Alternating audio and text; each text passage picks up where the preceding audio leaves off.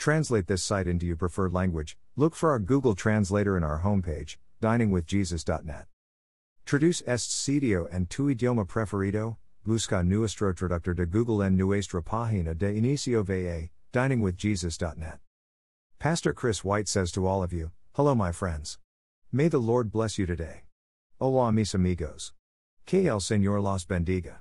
From everyone who has been given much, much will be demanded, and from the one who has been entrusted with much, much more will be asked. Luke 12:48. This statement of Jesus has become somewhat of an idiom in Western culture and is found, paraphrased, in Uncle Ben's words of wisdom to Peter Parker in Spider-Man, with great power comes great responsibility. The idea of to whom much is given, much will be required is that we are held responsible for what we have. If we are blessed with talents, wealth, knowledge, time, and the like, it is expected that we use these well to glorify God and benefit others. In context, Jesus had just told a parable about being ready for his return. His disciple Peter asked if the parable was for just them or for everyone. Jesus replied with another parable in which he defines the faithful and wise manager as one who gives out food and other allowances at the proper time. When the master returns and finds the faithful servant managing his resources well, he put him in charge of all his possessions. Luke 12:42-44. We have been entrusted with certain things, and faithfulness requires that we manage those things wisely and unselfishly. Jesus continued the parable with a contrast. Suppose the servant says to himself, my master is taking a long time in coming, and he then begins to beat the other servants, both men and women, and to eat and drink and get drunk. The master of that servant will come on a day when he does not expect him and at an hour he is not aware of.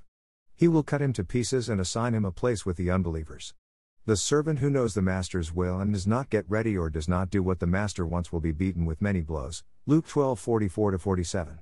The unfaithful servant mismanages the master's resources to satiate his own greed, and Jesus warns that judgment is certain for that servant. The Lord then summarizes the point of the parable with these words, everyone to whom much was given, of him much will be required, and from him to whom they entrusted much, they will demand the more. Verse 48, ESV. A related parable that also deals with stewardship is the parable of the talents, or the parable of the bags of gold, in Matthew 25:14-30. It is easy to assume that only wealthy people have been given much, but, in truth, we have all been given much. 1 Corinthians 4:7. We have been granted the abundant grace of God, Ephesians 1:3-10, 3:16-21, Romans 5:8-11, 8:14-17, the Word of God, and the gifts of the Holy Spirit, John 14:16-21, 16:13, Romans 12:6. Each of you should use whatever gift you have received to serve others, as faithful stewards of God's grace in its various forms, 1 Peter 4:10. We should also not assume that the less we know about God and His gifts, the less we'll have to do. As evident in Jesus' parable, we are held responsible to know our Master's will. God has plainly shown us what He requires, Micah 6:8. God gives us resources such as finances and time, talents such as culinary skills or musical ability, and spiritual gifts such as encouragement or teaching.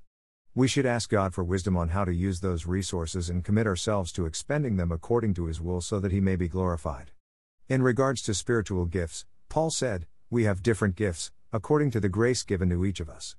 If your gift is prophesying, then prophesy in accordance with your faith. If it is serving, then serve. If it is teaching, then teach. If it is to encourage, then give encouragement. If it is giving, then give generously. If it is to lead, do it diligently. If it is to show mercy, do it cheerfully. Romans 12:6-8. This is simply responsible stewardship. We have been given much, and God desires us to use what He has given to further His kingdom and proclaim His glory. It's what we were created to do. Then Jesus said to His disciples, whoever wants to be my disciple must deny themselves and take up their cross and follow me. For whoever wants to save their life will lose it, but whoever loses their life for me will find it.